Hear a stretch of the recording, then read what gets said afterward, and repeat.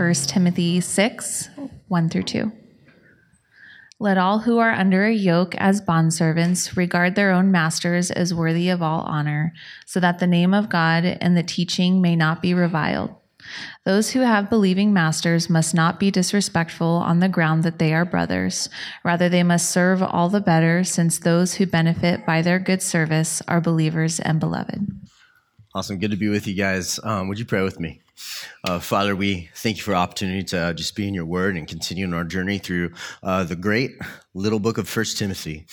As we walk through a text that might be controversial, I pray, Lord, that you would just make us open to learn. That our open minds would close on the solid truth of your word.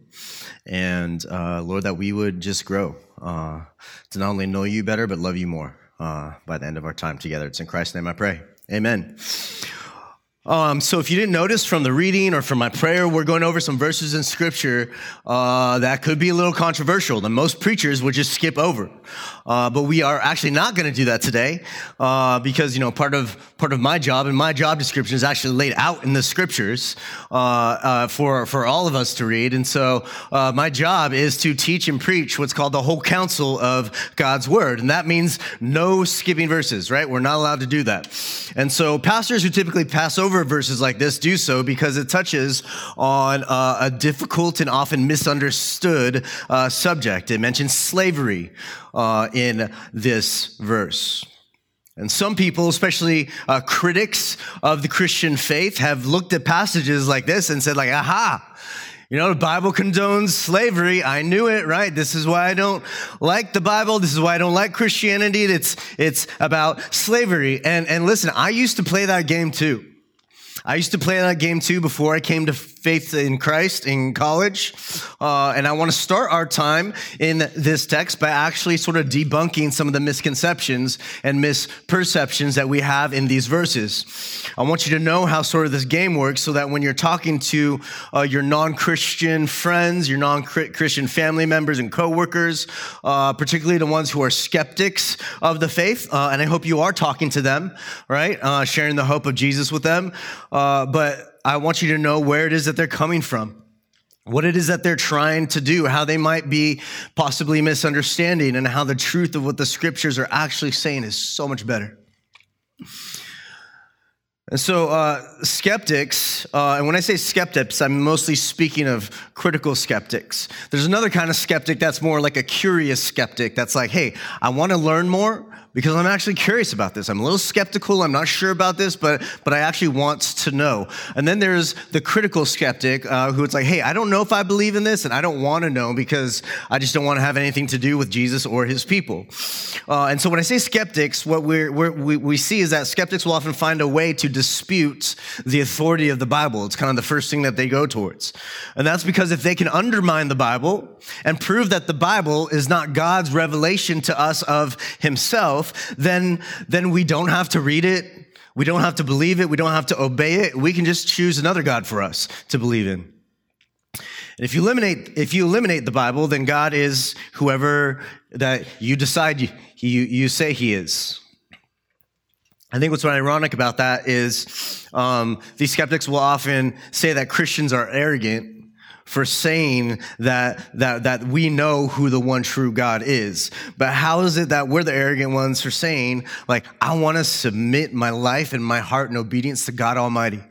And I want to build my life on the thousands of generations of understanding the faith.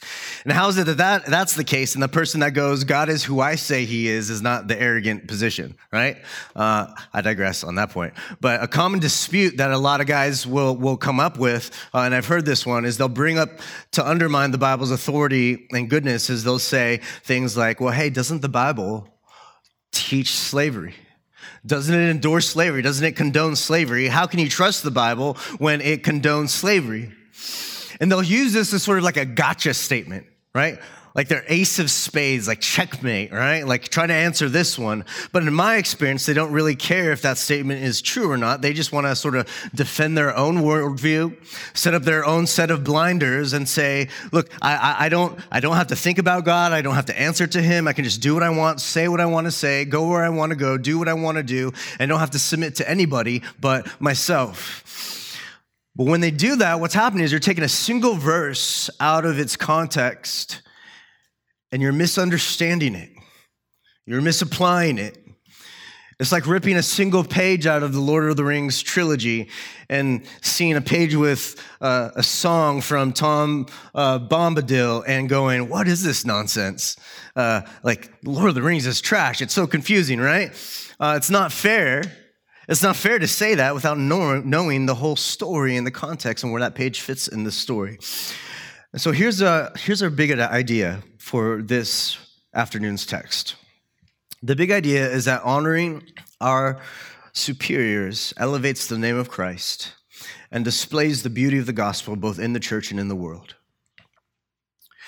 Honoring our superiors elevates the name of Christ and displays the beauty of the gospel both in the church and out in the world. And now to get there, we're going to look at our text and deal with the misperceptions regarding Christianity and slavery. We're going to consider it within the context of history and within the context of the scriptures. And so here's my first point for you. It's not that slavery. All right? When we look at bondservants and slavery in this text, it's not that slavery. So let's read the text again. Super short text, 2 verses in 1 Timothy chapter 6. It says, let all who are under a yoke as bondservants regard their own masters as worthy of all honor, so that the name of God and the teaching may not be reviled. Those who have believing masters must not be disrespectful on the ground that they are brothers. Rather, they must serve all the better, since those who benefit by their good service are believers and beloved. The word for bondservants there is a Greek word doulos, which literally means slave. It's a more accurate translation of the word. Most translations like the NASB and the CSB actually use the word slave, although the translation that we typically use, the ESV, does not. It says bondservant. But what is being said in these verses is pretty straightforward, I think, when you just read it, just a plain reading of the scriptures. It says that if you're a slave, you should honor your master. Now, what are we to make of this? When we see the word slave and master, that very understandably triggers something in us, doesn't it? It's because when we hear those words, we're hearing them as people who are living less than a couple hundred years after the transatlantic slave trade. And the picture that comes to mind for us is that shameful, dark era of our nation's history. We think about what we learned, just the horror that we learned in history class growing up. Maybe you're thinking of like Kunta Kinte from that Roots movie or that 12 Years a Slave movie that came out about a decade ago. That's a different kind of slavery altogether. That's not the kind of slavery that Paul's talking about in this context. When we do Bible interpretation, we talk about the difference between eisegesis and exegesis. Eisegesis is when you take your own understanding of things and you sort of lead your understanding into the text. Exegesis is when you draw out what's actually there in the meaning of the text. And so the slavery that we picture in our minds, when we hear that word slave and master, this picture that comes to mind actually has its roots in European colonialism, where African natives were kidnapped and abducted. They were loaded onto ships to work overseas, where they were oppressed, abused, mistreated, beaten. Horrible, wicked, despicable. Started in the 1500s in Europe. Eventually, towards the end of it, like the British got involved. They were against it at first because they saw Great Britain was mostly Protestant, and they saw this as there was a queen that even said like, no, we're not going to get involved in the slave trade. That's a Catholic thing, right? And so but then what they would do, the Brits, is they would hire the Irish, because most of the lower class were Irish, to work down in the Caribbean to work the sugar fields for all their tea. But I don't know if you know this. I know a couple of you have an Irish background, right? I'm looking at you in the back row there. But the Irish are not built for the equator, right? Those guys need like SPF 95 sunscreen, which doesn't exist now, and it definitely didn't back then. And so, but what ended up happening is slowly, the Brits started to purchase slaves for their sugar fields. They realized like this is more economically advantageous to us. And so once they started buying and trading slaves, putting them in the sugar fields, and once they started to colonize the Americas, the New World as they called it, they built that new world. They built America on the backs of these slaves, and the slave trade became a booming industry in the New World. That practice continued in the South of the United States, where cotton and tobacco was grown. And the slave trade, as we said, is just a shameful mark on our nation's history. Now, this type of slavery, the one that comes to our minds when we hear that word, is what's called chattel slavery. And chattel slavery is race-based. It's often skin-based, where the slave becomes the property of their master. They have no legal rights. And they get owned as property until the day they die often. And that type of slavery is, again, wicked. It's a despicable disgrace to all human civilizations. Now, that is not the slave-master relationship that is spoken of here in 1 Timothy chapter 6. In 1 Timothy chapter 6, the context is the ancient Near East, the first century Roman Empire. And the Roman Empire at the time, in the Roman Empire, slavery looked a lot different. It was not racial. It was not based on skin color. It was not even based on social classes, like slaves and their system could actually own other slaves. It was a lot different. They could have jobs. They could even have good jobs. They were often teachers and artisans and business owners. You could hold public office. You can get involved in government. You were not kidnapped. You were not stolen. Usually what happened is you would volunteer yourself into this kind of slavery to gain a better life for yourself and your family, a better life than you could possibly on your own. As a matter of fact, that the Roman Empire around that time, about a third of the population were slaves. That includes in Ephesus, where Paul is writing this letter to Timothy, the church in Ephesus. That region of Ephesus, about a third of the people there were slaves. About 60 million people in the entire empire were slaves of some sort. So Roman slavery, as described in this text, is deeply embedded into the structure of the world at the time. And so it's not strange for Paul to talk about the slave-master relationship here. It actually would be weird if he didn't address it because of how commonplace and ubiquitous it was. And so when we ask that question, does the Bible condone slavery?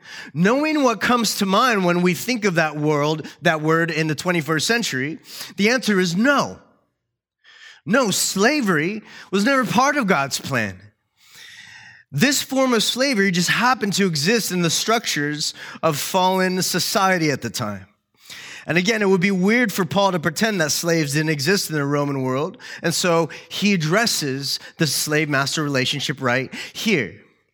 It might actually be good for you to know that elsewhere, he does say that even this sort of slavery arrangement should be abolished altogether in his letter to Philemon, who was a slave owner. In fact, in 1 Timothy, at the beginning of 1 Timothy, chapter 1, verse 10, Paul is talking about a number of different kinds of people who will not inherit the kingdom of God. And here's what he says in verse 10. He says, the sexually immoral, men who practice homosexuality, enslavers, liars, perjurers, and whatever else is contrary to sound doctrine. And that word enslavers literally means a man-stealer. Man-stealer. Someone who kidnaps and takes people as property to be sold or used and owned forever. Also, it's worth noting that in Exodus 21, you might have picked up on this if you're going through our reading plan this year, but in Exodus chapter 21, there's a law that if you kidnap someone to use them as your property or to sell them, then you should actually be put to death. You should be executed. And so this whole idea that the Bible is okay and actually encourages and condones chattel slavery is a weak argument. Now that we've established that this is not your great-great-great-great-great-grandfather's slavery, Paul is saying, slaves, honor your own masters. And this is a continuation of the entire previous chapter, chapter 5, on this topic of honor.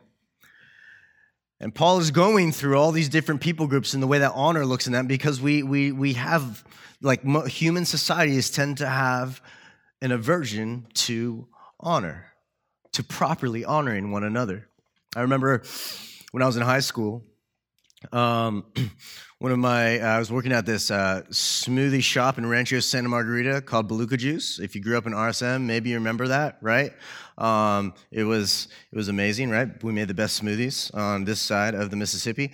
But one of my coworkers there would always bring these books to her work shift. She was like obsessed with them. She tried to talk to me about them, and I was like, these books sound really lame. It was the Twilight series, right? And so she's like talking to me about Twilight, and then I start realizing and reading that this is like a cultural phenomenon, right? Like these books are coming out, these movies start to come out. And she's talking to me about this, like, this vampire character and how, like, it's so romantic and all this other stuff. And I'm thinking, like once the movie posters and trailers started coming out, I'm like, that's what this guy looks like, right? Like the main girl's, like, into this vampire. Like, that's what he looks like. I mean, he kind of looks weak. He kind of looks like a nerd, right? Looks like a pushover. And then there's, like, this other guy who's, like, a werewolf, and he's got, like dark skin, and he's, like, really buff. He's kind of looked like me at the time, you know? And so, like, I'm like, how come she's not into that guy? And so I actually asked her, I was like, what's the obsession with this Edward vampire guy? And he was like, or she was like, you know, like it's just like he loves her so much, and like he's always out to protect her, and he never touches her. Like he never crosses the line, he never dishonors her, he never and she's like, and she made this comment, she's like, how rare is that, like in our day and in our culture? And it made me think about how she's right. Men don't often honor women appropriately. We don't honor one another appropriately. We have an honor problem we always have throughout human societies. And so Paul is speaking to Timothy about what Christian honor looks like in the context of a local church. He addressed this in the beginning of chapter 5 when he talks about church members should honor one another as family. He talks about how we honor the widows and the disenfranchised. He later talks about how you should honor elders, the leaders in the church. And here, at the beginning of chapter 6, he talks about honoring masters. Now, by way of application, I think the closest equivalent for us in our day and age is honoring like your boss or your supervisor, your superior. All right? And so when we talk about honoring here, the master, that's what we're talking about, honoring your superiors. And so this brings us to point number 2. You should honor your non-Christian superiors to win them over. Honor your non-Christian superiors to win them over. Look at verse 1 again. Paul says, let all who are under a yoke as bondservants regard their own masters as worthy of all honor, so that the name of God and the teaching may not be reviled. You see, Paul is concerned about the name of God and the teaching of God. So when you go to work, the name of God should be on display through you. When you go to work, the teaching of Scripture should be on display through you if you're a Christian. When Paul tells these slaves to regard their own masters worthy of honor for the sake of God's name and God's truth, what he's doing is he's calling all of us. He's inviting all of us in our jobs to do the things that we do in a way that shows the world that our God, he's great. He's worthy. And he's worth knowing and following if you don't know him yet. Man, what higher stake is there than this in our work? We think the highest stake in our jobs and doing our jobs is whether or not we get the paycheck we want. No, for the Christian, the higher stake is that the very honor and name of God himself in the world that he created, including the places we live and work, are at stake in how we work alongside unbelievers. And it's worth pointing out that honor, the way he's describing it, is an action. It's not a feeling. All right? It has to do with the way that you treat someone, not just with your words, but with how you work too. And so if you have an unbelieving supervisor, this can be a challenge, right? But you need to honor them with your work ethic. You need to honor them with how you talk to them, speak to them, speak about them, with the way that you respect them. Maybe if you're a student and you have an unbelieving professor saying things you don't agree with, you should treat them with honor regardless. You see, the way that you as a Christian behave yourself on the job is a major part of your testimony.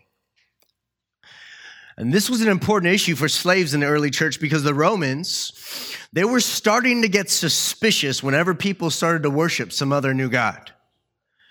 Cicero, in history, he wrote about this at the time. He wrote how that slaves who dabbled in foreign religions would often be the most horrible workers. They were the laziest. They were the most disengaged as workers. And so, if Christian slaves started to disrespect and dishonor their employers, their master, then the Roman suspicions would be confirmed. And that would only bring dishonor to the slaves and bondservants themselves, but to the name of God and the good news of Jesus Christ. So what does it look like to honor your superior? This means you don't just do the minimum work necessary to avoid getting booted, getting fired, or let go. It means that you're willing to work hard, even if your supervisor is not around to watch you work hard. It means you're not daydreaming when you work or letting yourself get distracted easily. What if you're unemployed or let's just say like you're a stay-at-home mom? Then maybe a good question to ask in order to apply this is how is it that you steward your time? Are you binging Netflix all day or scrolling on Instagram or TikTok, or are you investing good into the people around you for the sake of God's name, for the sake of God's teaching? I used to serve in college ministry for a large church in the area, and this was like about 20 years ago. And at that time, that ministry did a really bad job at training young people how to be wholehearted disciples of Jesus Christ, on how to be fully devoted followers of Jesus. Their emphasis was on relationships, which isn't bad. And it was on emotionalism, just kind of feeling things emotionally, which again isn't necessarily bad. But that was it, right? This group of students, and it was a popular college ministry in the area, this group of students, they didn't know how to integrate their faith into their work. And so they were, what some would say, so heavenly minded that they were of no earthly good. But C.S. Lewis, he talks about that saying. He says that it's all kinds of silly because if you're truly heavenly minded, then you will be of most earthly good. And he points out that a lot of people throughout history, the apostles who started the first churches, who were the first church planters, the early church fathers, the reformers around the time of the Reformation, the abolitionists who got slavery abolished in Europe and then here in the States. He says all of them were motivated by their thoughts of heaven, by their thoughts of the kingdom, what it means to be a follower of Jesus, what it means to say, no, this world is not my home. My home is the world that God is going to renew. He's going to bring his kingdom down here on earth. That is my home. And because in that home, there are no slaves. We want to see slavery abolished here because in that home, people are worshiping and loving Christ. We want to plant churches here because in that home, in that future, truth and goodness and beauty is encouraged and upheld. We want to fight corruption and false teaching in our churches like they did at the Reformation. If you are truly heavenly minded, then you will actually be of most earthly good. And why is that? It's because those whose citizenship is in heaven, we have a new motive for our work. We don't work ultimately for ourselves. We don't work ultimately for our pay. We don't work ultimately for our comfort, as good and wonderful as all those things can be in their right, proper context. Our primary reason that we work is we work as if we're serving the Lord. Colossians 3 puts it this way in verse 23 and 24. Whatever you do, work heartily as for the Lord and not for men, knowing that from the Lord you will receive the inheritance as your reward. You are serving the Lord Christ. You see what it says there in those two verses? It says that our work doesn't have to be tied to the amount of reward or appreciation that we get from our human masters. No, we have an indescribable, priceless, immeasurable reward in Christ, secured, coming to us in the future. When we have this perspective, you get to see that no, it's not that you have to work, but that's you get to work. And you get to understand that ministry isn't just what the guy from behind the pulpit does or the people up on the stage. Ministry is what we do every day when we show up for work. To love God and love neighbor.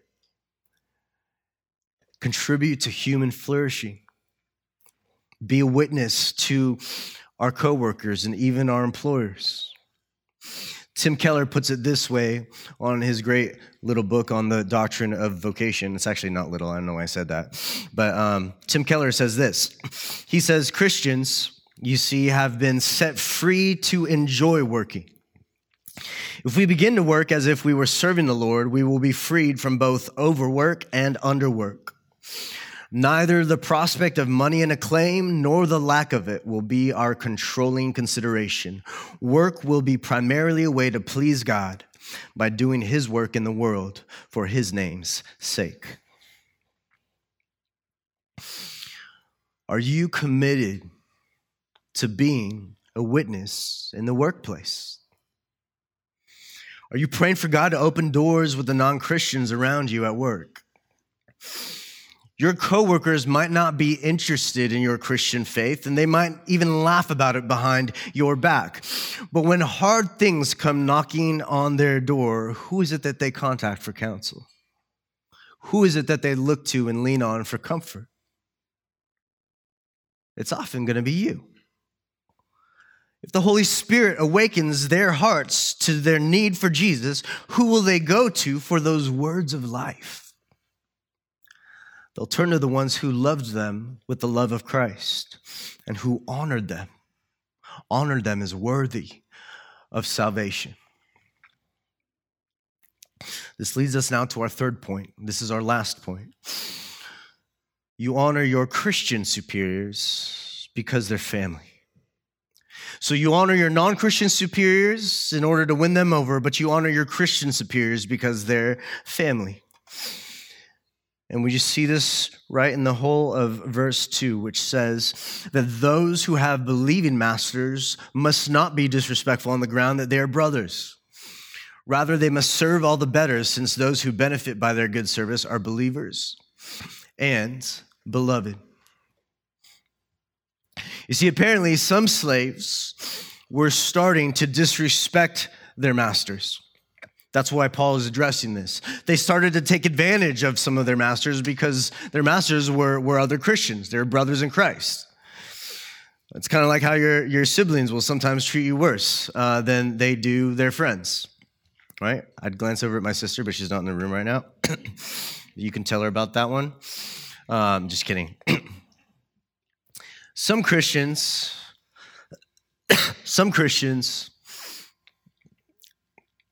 will take advantage of their Christian bosses. They won't treat their job like a real job. They'll expect special favors, or maybe they'll take liberties that they would never take in a secular sort of work environment.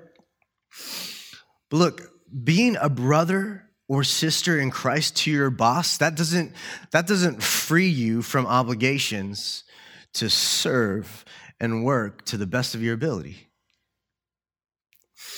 I was reading an old devotional the other day, and I ran across a story of this Presbyterian minister by the name of Richard Halverson. He was a chaplain of the U.S. Senate from the 80s into the mid-90s.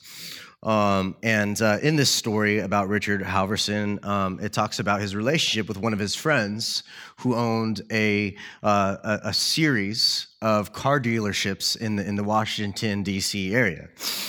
And the cool thing is that this guy, this car dealership owner, he wanted to be a witness to Christ all over the D.C. area. He wanted to be a witness to Christ to all the customers that came in. The problem is he had a horrible reputation as a bad businessman. He didn't honor his warranties. He would often embellish on the condition of his used cars. And one day, this car dealer guy, goes up to Halverson and says, "Hey, wouldn't this be a great idea? If I handed out New Testament tracts at all our location, if I had all our managers handing out New Testament tracts at our locations, and if people already have the Bible, if they already know Christ, then we'll give them, like one of the best-selling devotionals." To which Halverson replied, "Hey, look, brother, that's a great idea. But you know what would be an even better idea? Treating your customers right. Be an outstanding businessman and a man of character. Stand behind your products and don't sell junk to your customers." See, this is what Paul's getting at when he says they must serve all the better, since those who benefit by their good service are believers and beloved.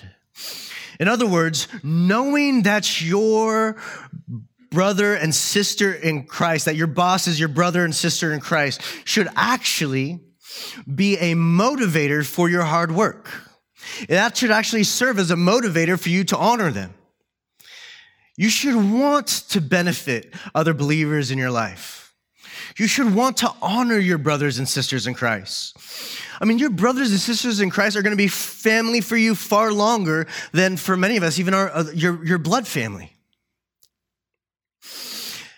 Here's the basic principle here is that often the greatest barriers to our gospel witness to the people around us is how we conduct ourselves before them. Our lives are either going to lift up the truth about Jesus or undermine it. By the way that we work, by the way that we serve, by the way that we honor, will either cause people to say, "You know what? That person really believes in this Jesus stuff. They really believe in this." And you can tell by the way that she lives her life. It actually makes the whole thing seem more attractive and credible to me. Or they'll say,